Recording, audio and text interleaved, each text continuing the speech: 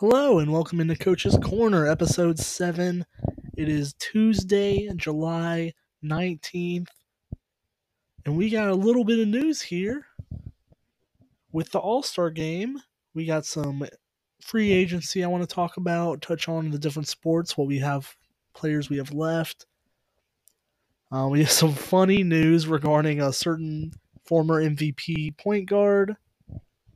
And we do have a follow-up from discussions about realignment. A couple conferences decided to talk it out and decided to do nothing. So we will get to that as the show progresses. So let's go.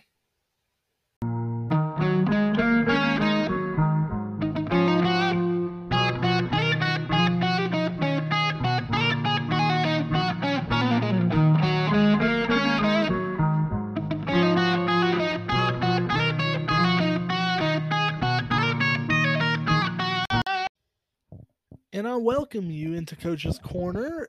Like I said, it is Tuesday. I am your host, Lucas Kochevar, and it is a pleasure to have you in.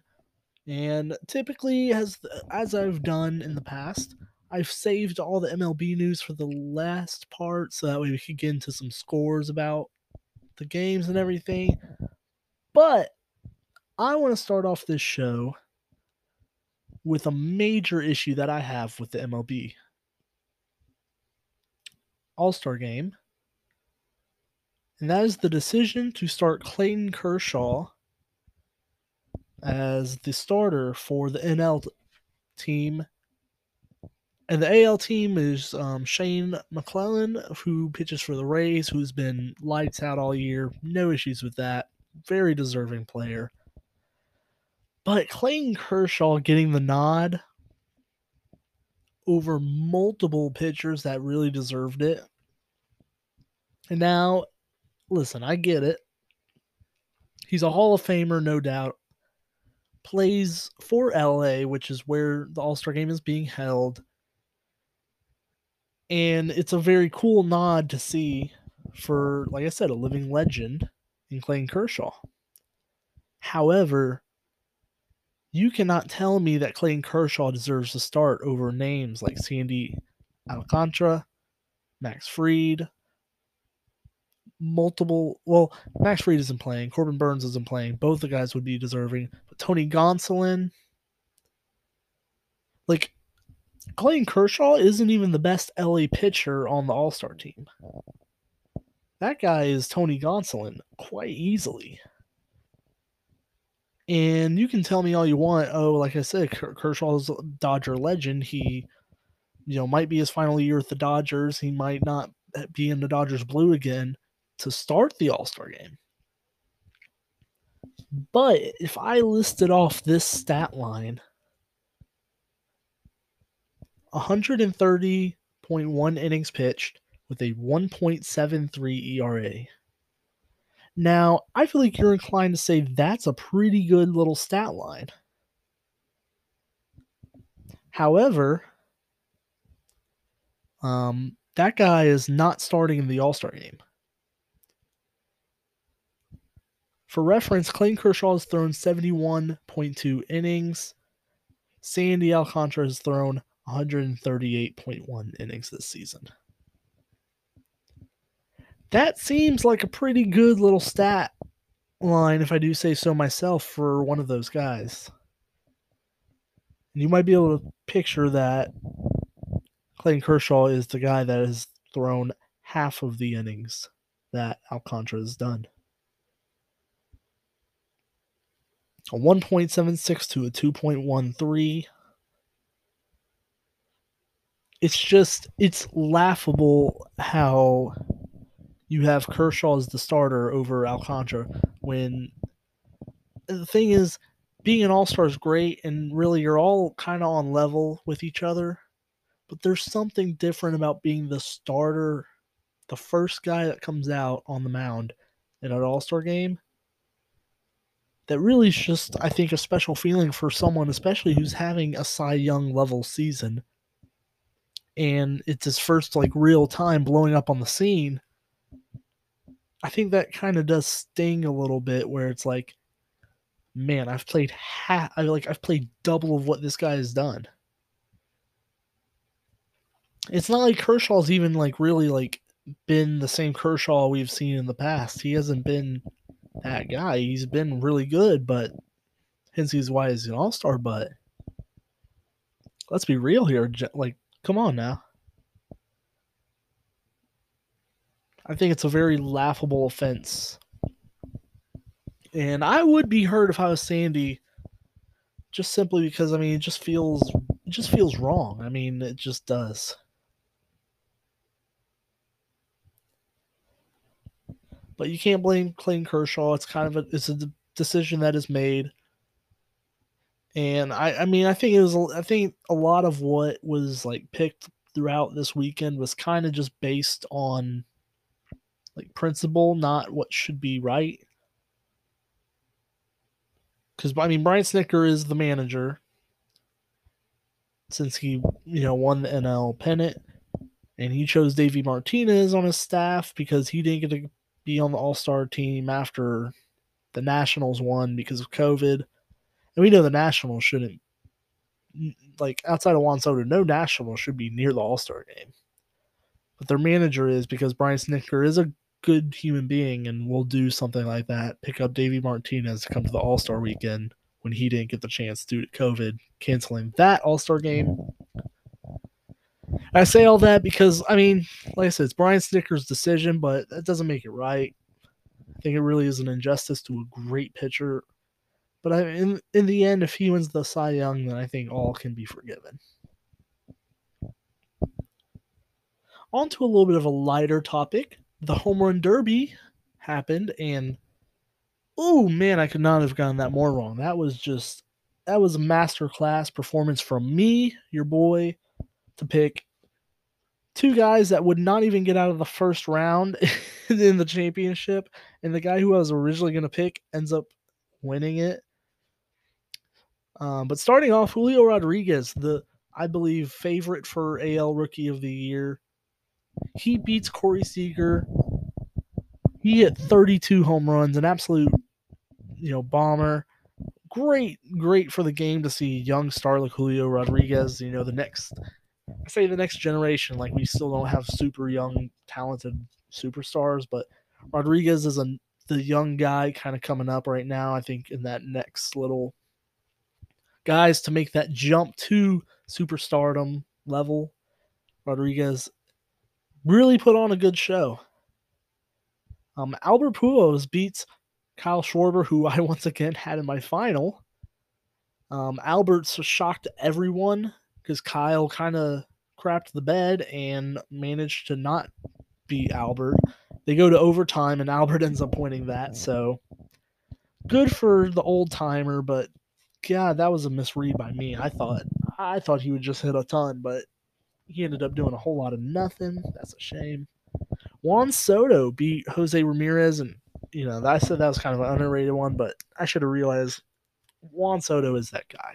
He was always gonna beat Jose Ramirez.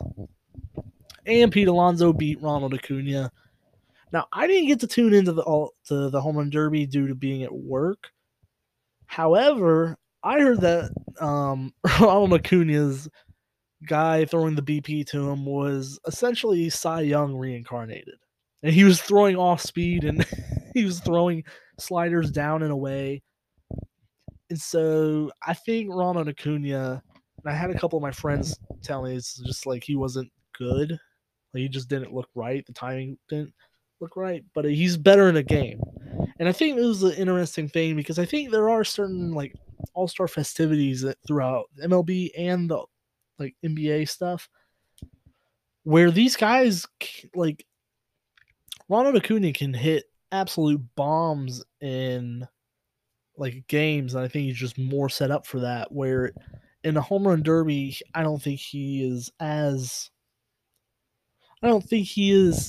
you know, used to that kind of setting and that kind of scenario of just having to hit the ball a billion times. I mean, like I said, they're professionals, but I think there is a difference when it's a scenario like that. Similar to NBA weekend where some of the best shooters of all time playing in the 3-point contest, end up not being perfect.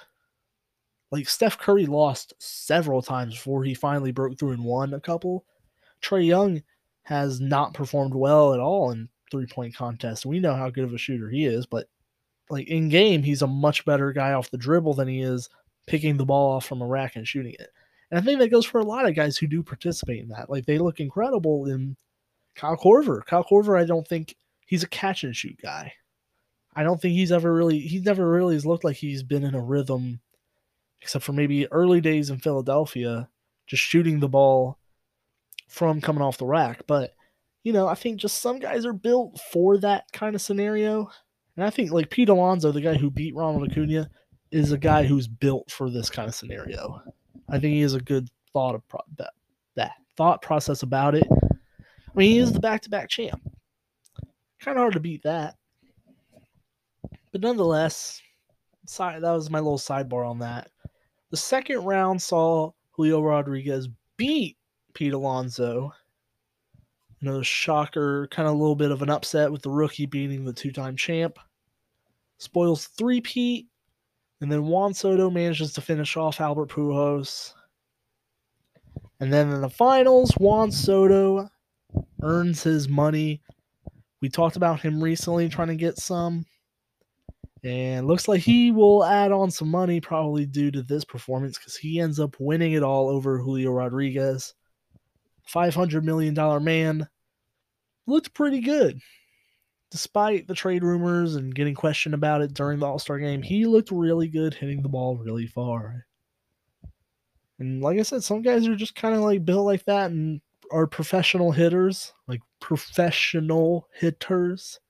Juan Soto is a professional hitter. And so that was the home run derby. I think that's always a fun, always a fun kind of thing to watch, go through. It's one of the highlights. It's fun to see like all the betting lines for it because, man, talk about free money. A sports book during any All-Star game, like weekend, free money. Free absolute money. Just people trying to pick these winners, especially if they try and put a parlay in. Insane that they would, but people do it. And so also ESPN's showing The Captain, which is supposed to be a 7-part series on Derek Jeter, 30 for 30, kind of similar to The Last Dance. Don't get me wrong, Derek Jeter's a fine player, but Derek Jeter getting 7 episodes for a series seems like just a lot. Like it just seems like a ridiculous amount. I mean, when we talk about Michael Jordan transcends sports. He is well known in many facets. Now the documentary is mainly on sports, but MJ was the biggest human being on earth for a good 10-year stretch, if not more. Derek Jeter, I don't think is that transcendent at all. I mean, imagine if Derek Jeter played for Baltimore his entire career and had the same achievements, or if he played for Pittsburgh, Milwaukee, and did like kind of the same things he did with the Yankees. I mean, I don't think he would get 7-part series. I'm gonna be honest. Frankly, I don't think he would get that kind of recognition. And like I said, I don't have any issues with Derek Jeter. I think he is slightly overrated because of the brand and team he played for, and also he stayed with them forever. But I think it's just very interesting that we got this type of documentary. I would have been way more interested in like an A-Rod documentary. Like I think Alex Rodriguez has a far more interesting career, and I mean I'm sure. Like I think I saw a story that they kind of touch on how the forever friends kind of turned into slightly bitter enemies, but I'm sure they're better now. But still, I think they're going to touch on A-Rod, but I feel like a 7-part A-Rod documentary or 7-part Big Papi documentary, like something around the lines of that would be just way more interesting. Barry Bonds, I mean, seriously, come on. It's just, I don't know. Thought it was an interesting thing that ESPN's doing, but on to some NBA, no stories happening, straight up nothing happening in the NBA world. I think everyone's still like, it's insane how we are waiting for Kevin Durant to be traded for the rest of free agency to move on along. But that's what we're doing. That is currently what we're doing. There's reports saying that Kyrie Irving might not go anywhere, which I find extremely interesting. But I mean, Kyrie is a very wishy-washy type of player, and it wouldn't surprise me if at first he, was thinking like, "Man, I want to get out of here," but now it's like, maybe I want to just stay. I mean, what does it hurt for me to stay here? Who's going to be mad if I just stay here and just play basketball for a year? Because I mean, now he won't be missing half the year with at least the vaccine status. Now with the injuries, who knows if anything happens during the year? But now he really can have a full season under his belt of just playing basketball for the Brooklyn Nets. And without KD, I'm sure he is content either way. He'd be happier with KD, but I mean, I just find that very interesting from the Nets' perspective, that if they do decide to keep him, how they would kind of like spin that, how it would work out. But I find that just watching the Nets unravel over this past year has been one of the more shocking things. And they really have done that. But like I said, waiting on all that. But some NBA free agents that I noticed I thought were notable guys still around. Carmelo Anthony, the future Hall of Famer, came off the bench for the Lakers last year, and I thought he was, one of the lone bright spots of that team. Now he hasn't signed back with the Lakers. I hope he doesn't, because I would like Carmelo to be anywhere else. But I mean, I think he might, just because of the comfort level with being with LeBron. He'll still be coming off the bench.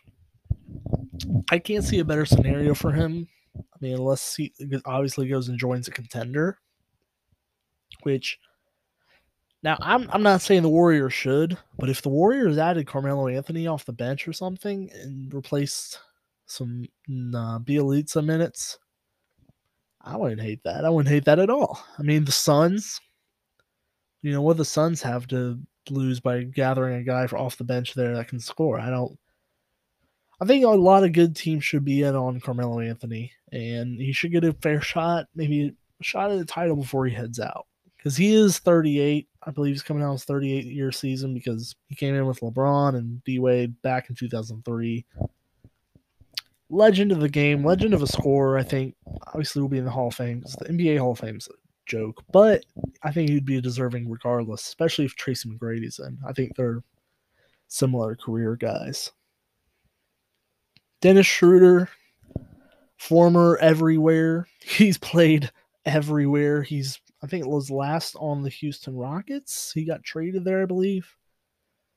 I think he's an interesting candidate to be picked up by a team like the Bucks, maybe. I don't know, because I mean, he's made legitimate contributions to teams before. It's just like on the Lakers, he kind of ruined his reputation by just not being good. He just wasn't good at basketball, and he turned down like a multi-million-dollar a year deal, ends up taking a gamble, loses everything on it, kind of bounces around, and now he finds himself in an interesting position in his career where it might be better if he just takes a year off, either training or going overseas, something. I don't think he necessarily needs to be on an NBA team this year, but I think Dennis Schroeder can still be a contributor, at least off the bench, somewhat. A young guy who I think is really interesting to take a flyer on, Colin Sexton. Now, multiple, I think, good teams like the Mavericks and the Heat have kind of been interested in Colin Sexton. Colin Sexton was in the same draft class as Trae Young and company. Obviously, the Cavaliers drafted him, but they also drafted Darius Garland to try and do a small guard duo. And Garland was obviously the star last year. And Sexton really couldn't, he got hurt, so obviously he was out, but he wasn't able to ever get to the level that Garland was last year. And so Colin Sexton is a very interesting player to be on the market. I would think that the Mavericks should be all over that, especially since they lost Jalen Brunson. They need a guy to come in and at least fill in the guard hole that doesn't need to be ball dominant like Luka. I mean, he needs the ball, but he doesn't he doesn't crave it as bad as Luka does. But Colin Sexton to the Mavericks makes a ton of sense to me. I think the Cavs will miss him, but like I said, they can move forward with Darius Garland, who they just paid a lot of money this offseason. I love him, love his game, so I wouldn't hate it either way. And the Cavaliers also unveiled new uniforms, and I gotta say, they are very plain. Not bad, just very plain. They just didn't do anything. And as someone who loves the gaudy 90s jerseys of giant pictures on the jersey, like, it really was sad to see that the Cavaliers kind of went to a more simple but modern look. Interesting move, but not a big fan, but not a big hater. Montrezl Harrell, he Montrezl Harrell's the next name. He was a former Sixth Man of the Year, actually. Played for the Lakers, ruined his rep, kind of his locker room head case. And now he's kind of struggling to find like kind of his footing on a team that's like good. Because I mean, he's kind of been bouncing around the league. Was a part of a trade to Washington that sent Russ to LA. I think he played for the Charlotte Hornets towards the end of last year. And yeah, like I said, now finds himself kind of in a weird spot where doesn't really know where he's going to be. LaMarcus Aldridge, a former All-Star, he's up there in age. I don't know if he'll sign on somewhere, if he'll just kind of silently retire.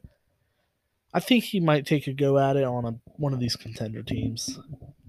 And DeMarcus Cousins, who I think had a really good year last year off the bench for the Nuggets. And I think the Nuggets have like replaced him kind of with some different moves they did, but I mean DeMarcus Cousins, like I said, I think was as good as you can ask for a backup center, especially for a team that kind of prioritizes playmaking centers.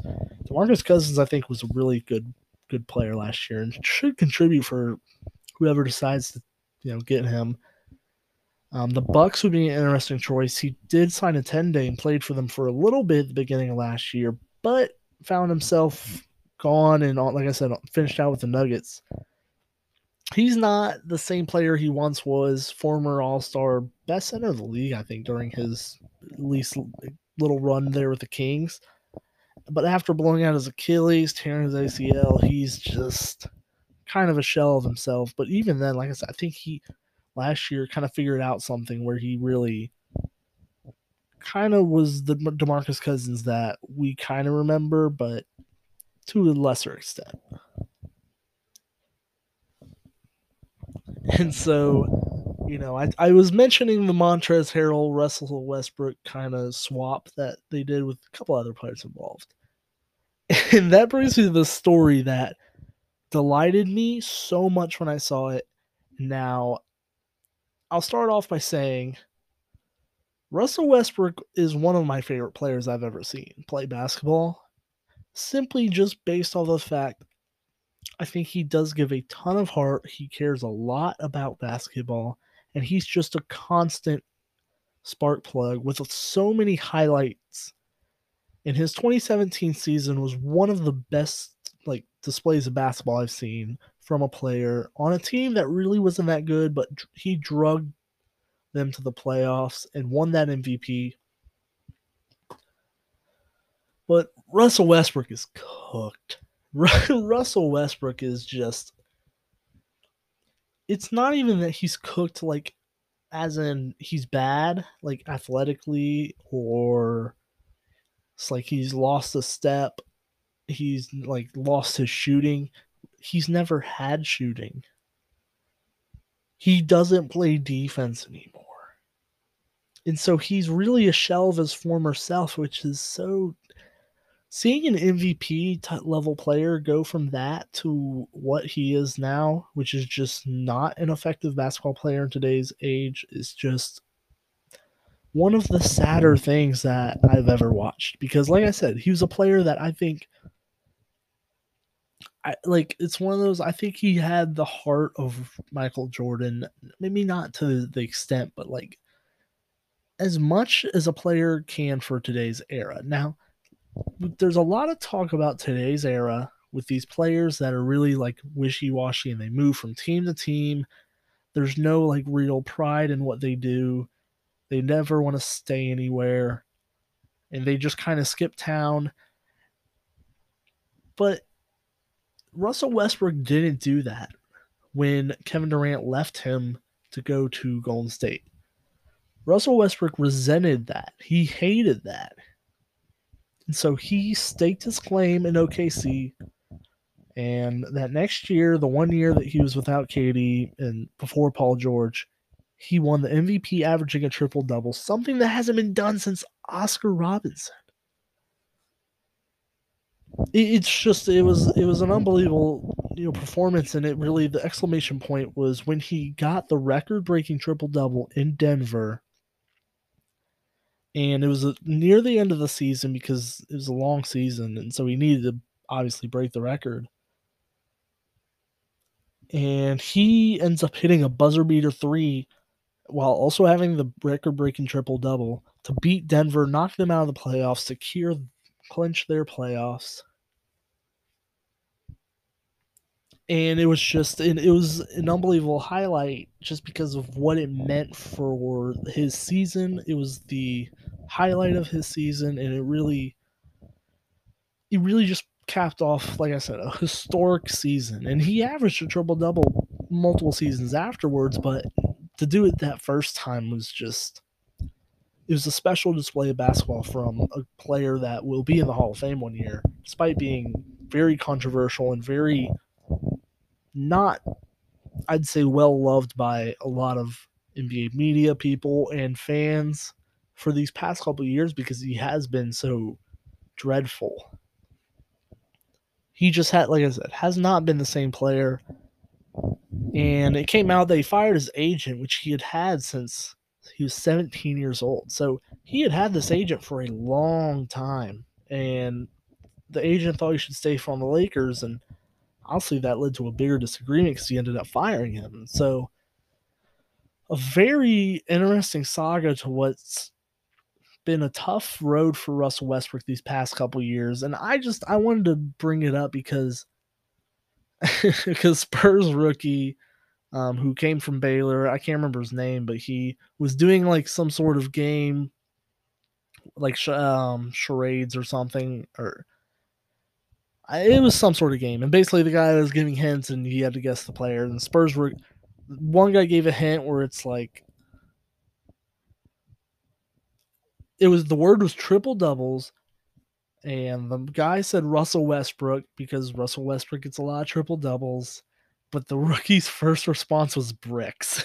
And so, as someone who has been called Russell Westbrook, I could understand the confusion, but man, it's very tough. It's a very, very tough scene to say that about Russell Westbrook, who, like I said, has been a legend, but alas, he just can't escape these jokes that he's been subject to by getting called Russell Westbrook by so many people, including big media guys and like 10-year-olds that play on Twitter and Facebook. So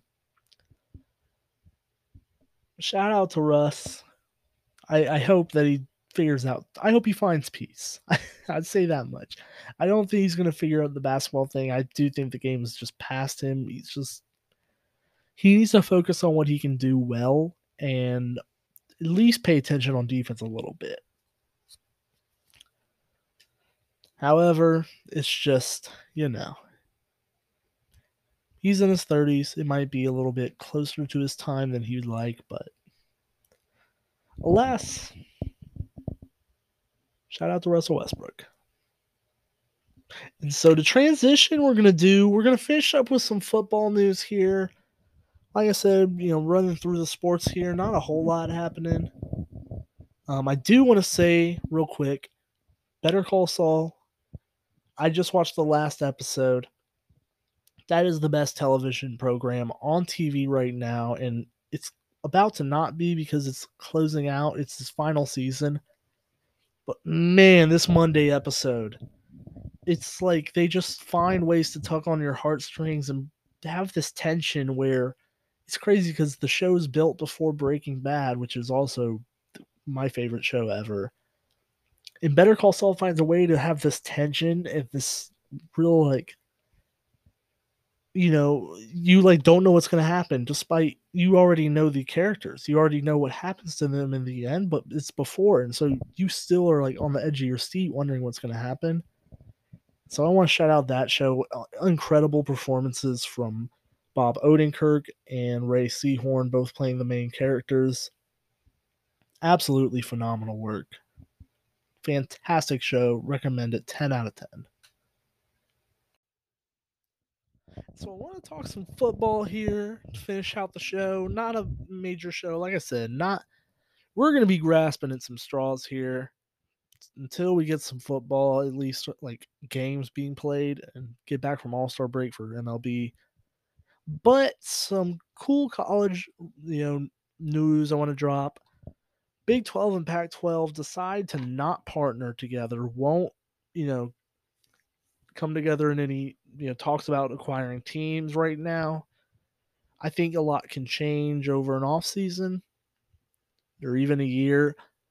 However, at this moment, no movement for the Big 12 and Pac 12.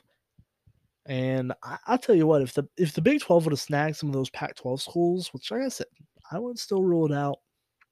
If they could have done that, that would have been a huge boost for them. And they're still getting some good teams. We've talked about them before in the past, but that would have really nailed home the point of, we're going to be the next conference outside of the Big Ten and SEC. I think that would have been a big get for them to get like Oregon, Utah, the Arizona school, like the likes of those schools. Kind of owning from Texas to the West. I think would have been a pretty nice get for them, especially to kind of just hold over those Western markets, TV markets, because like I said, it all comes back to TV deals, but. They still, like I said, I still think it'll happen. I still think at least like the Arizona schools in Colorado will join. Like I'm fairly convinced in that. That's purely a guess, but I found that to be an interesting development that we got kind of late here tonight. Another news from a Big 12 school, and I think this is a cool thing in the NIL world. I think NIL is something that's been a very big hot topic, but I'm all in favor for it because I mean, if you're in a $1 billion industry like college football is, the workers should be getting paid for it in some sense. And you can tell me the scholarships matter, whatever, but the scholarships are only a small fraction of what these kids could be making. And it's I think it's a simple capitalism thing where you want to get paid what you're worth, and I don't think these guys are getting paid what they're worth through just the scholarship money. Like imagine, like you see all the big numbers that are being thrown out now. Some of it is ridiculous. Like Quinn Ewers not playing any real meaningful football and getting $1 million, it is pretty garbage. But then you do get guys, just like I'll go over to college basketball. Oscar Tshiebwe, who came from Africa, found his way, just started playing basketball not too long ago. Like he didn't grow up with it. And his family, he comes from, I don't think he comes from a wealthy family that sent him to private school and he could play AAU everywhere. He finds himself getting a massive deal after winning. Like he manages to find himself getting Porsche endorsements from the Kentucky school there after winning Player of the Year. And I mean, he won Player of the Year. So, I mean, he does deserve to get paid for that if, he led Kentucky, one of the biggest schools that generates, like I said, millions of dollars for that school and that program. It's just simple. I mean, it's just simple. We see it in the pro leagues now. The college leagues are the exact same, except it just wasn't as open and for the kids as it is now. Now, I think this is a cool story that I saw. Going back to the Big 12 in football, Texas Tech football players are receiving a 1-year, $25,000 renewable NIL deals from the Matador Club, a donor collective. All 85 scholarship players and 15 of the top walk-ons are eligible. In return, players are expected to complete local community service. Now, Texas Tech football isn't any, Texas or Oklahoma, obviously, or not even Baylor. However, they're a football program, and football in Texas is huge, and they're a Texas school. So obviously they have enough donors and money there in Texas to have the ability to pay these players at least $25,000. All 85 and walk-ons are eligible. So kids get money for their work because they put in the hours. To be football players, you have to put in the hours, and they do that. And in return, all they ask for is completing local community service, which is, I think, more than reasonable ask of these players. Just spend a little bit more time outside of your craft and practice and school, and just help out the community just a bit. And here you can get paid for your services of bringing entertainment to our school, our students, our parents and alumni. I think it's a great deal. I'm all for it. Like I said, I think it's a simple concept. You get paid for putting in the work, and I think they've put in the work. And the Texas Tech players get a chance at doing that. And I really do appreciate that donor collective. I mean, it's I think, a cool thing for the kids, and they get to help out the community. I think it's a win-win. I don't see how anyone can be anti-NIL and then look at that story and be like, yeah, it's still bad. Or like that, like it's bad on them. Like, I don't see how that can be a thing. Now, I'm open to talk about it. I'm open to discuss it, but I think it is pretty shut and closed. Like, come on now. So, going to the pro levels, I want to talk some NFL free agents. Now, training camp is about to kick off. And training camp, comes with some injuries. Training camp, any of these preseason games, they all come with a little bit of injuries that do happen because, they are putting their bodies through rigorous activities. And so I think this is kind of when you'll see some of these free agents get signed on to places to either replace injuries, or you'll see some of your guys that aren't good and you might need to upgrade that position. And so a couple of the guys that I want to talk about, Odell Beckham Jr. Now, OBJ, like I said, burst onto the scene in 2016 with the Giants in his rookie year, 2015, one of those 2 years. Burst onto the scene and was a generational type of player for his time. Then, unfortunately, due to some injuries, some tough QB play, I guess you can say, in Cleveland, found himself on the Rams. And on the Rams, he ended up winning a Super Bowl. But en route to the Super Bowl and being a dominant force in that first half and probably going to be the MVP, he did tear his ACL. Now, torn ACL is not nearly as much of a death sentence as it typically was like 10 years ago. But it is still something you have to recover from. And a guy who has dealt with it before has to recover, I'd say, probably equally as hard.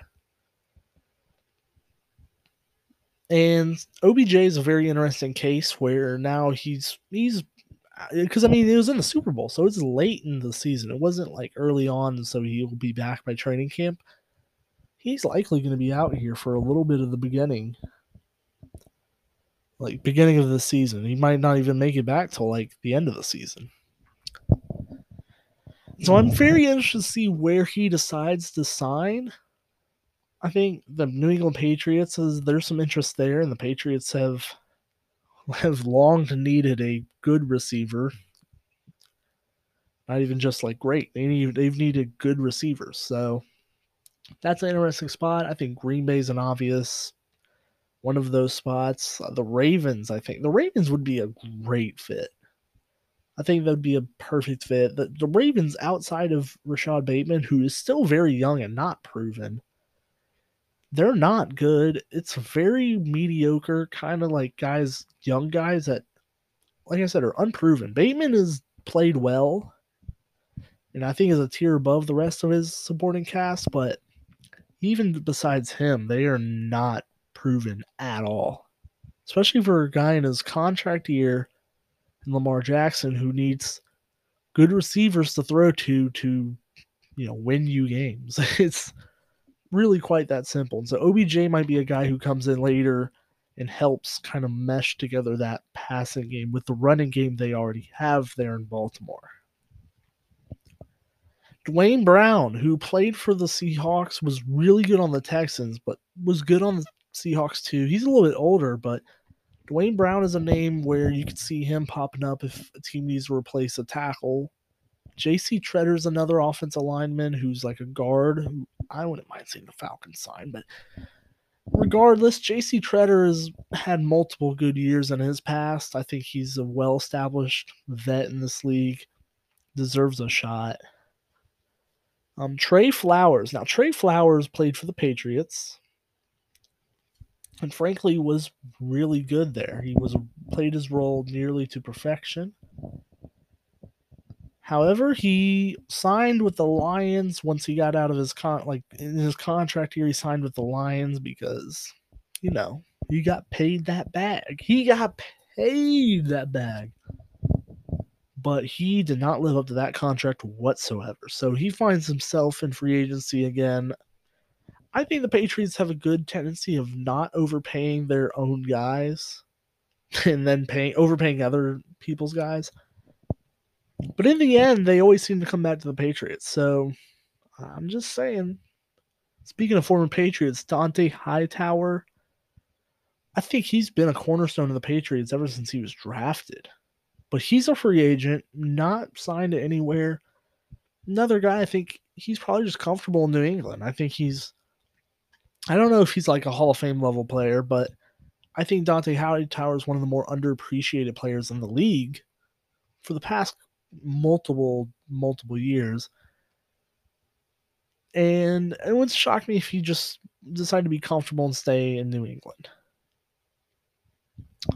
Staying in the AFC East, Cole Beasley and Emmanuel Sanders both played for the Bills last year. And the Bills decided to go younger with some guys they have in-house with Gabriel Davis and Isaiah McKenzie to step up in the roles that those two older guys played. But Cole Beasley, I think, is still a very effective slot guy.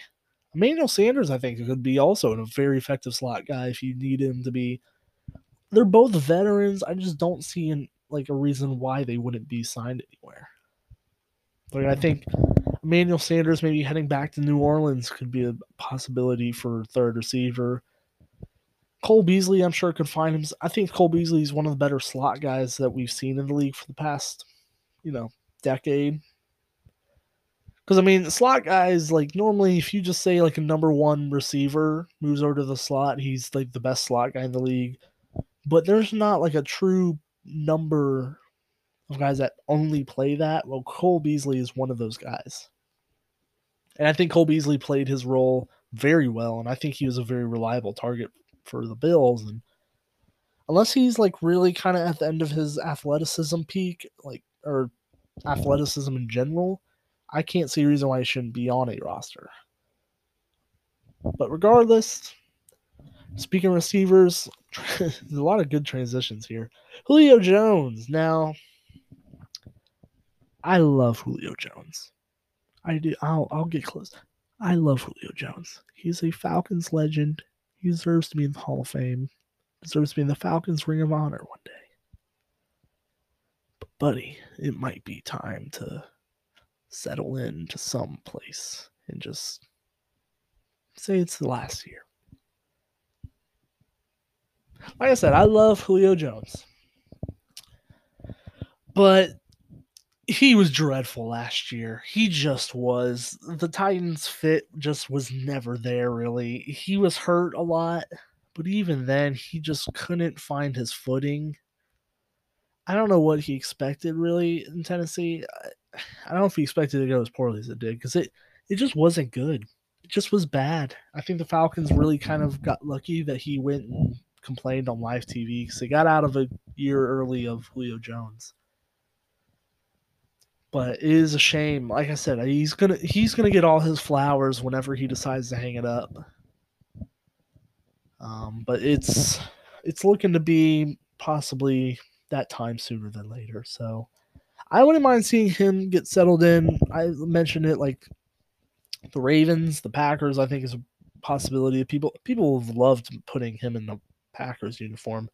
I've wanted to throw up, but regardless, but I think Julio Jones being in Indianapolis would make a ton of sense, because he reunites with Matt Ryan, and people is like talked about as like him and Matt had beef kind of towards the end, but I don't think it was that. I think Julio's beef was more with the organization and the Falcons and how he was treated. And I mean, he might have had a criticism about Matt Ryan's arm, but I think it's a fair criticism, because I mean, Matt Ryan's getting older. He doesn't have quite as much juice on that arm, but Julio Jones doesn't have as much juice in those legs either. And so I think both, maybe a year apart was better. I mean, I think they still love each other. I mean, I think it's one of those, like, they're one of the most dynamic duos the game has ever seen. Like, seriously, if you look up the numbers, that duo alone is counted for far, far much more stats than your typical duo. Like, Marvin Harrison and Peyton Manning might be one of those, duos that has done more, but come on, Julio to Matt Ryan to Julio has been one of the more automatic things that we've seen in the past 10 years of the NFL. And so I like that fit a lot, but I don't know. I don't know where Julio Jones could end up and actually be an effective piece. Maybe he wants to go to Kyle Shanahan and run that back, see if he has a spot for him. I doubt it, but And those I think are the main guys in the NFL. There's a lot of guys in the NFL, a lot of vets who are like really notable. Anthony Barr is still out there, and Ndamukong Suh is still out there. A lot of names that people recognize, and I think will get jobs. Is, like I said, teams in these training camps will probably see, like, maybe this rookie doesn't have it yet. Maybe we need a veteran guy. You'll get your injuries, whatnot. All these things change as time goes on, and teams do still have cap space. So we might see like a third and final wave of free agency here, hopefully, maybe. But until then, I think we've seen at least, a lot of these guys they're just older guys trying to catch on to one last payday, probably. So it's fair, and we will see where they end up. So there, I think, is a good spot to end it up. Managed to find out a couple good topics, I think, to really put us at a good time stop here. So please make sure to like, subscribe, rate, share with your friends, family, the neighbor, the mailman, random people in the grocery store, the gas station clerk. You're paying $4,000 for gas, or like gas goes up again, and then you're like, oh no, I only have cash. I have to go pay the gas clerk. Oh, I hate talking to him. It's like small talk with that guy. I don't know why he's always bothering me. Why does he always want to talk about my kids? I don't want to talk about my kids to the gas station guy. He's selling cigarettes to strangers. Why would I want to tell him that? Oh, I have something I can bring up to him. Coach's Corner, my favorite podcast. It's the best. It's the best show I can listen to and get so much good takes and everything. Just we never know. Why not? Why not bring it up? So, like I said, until next time, goodbye.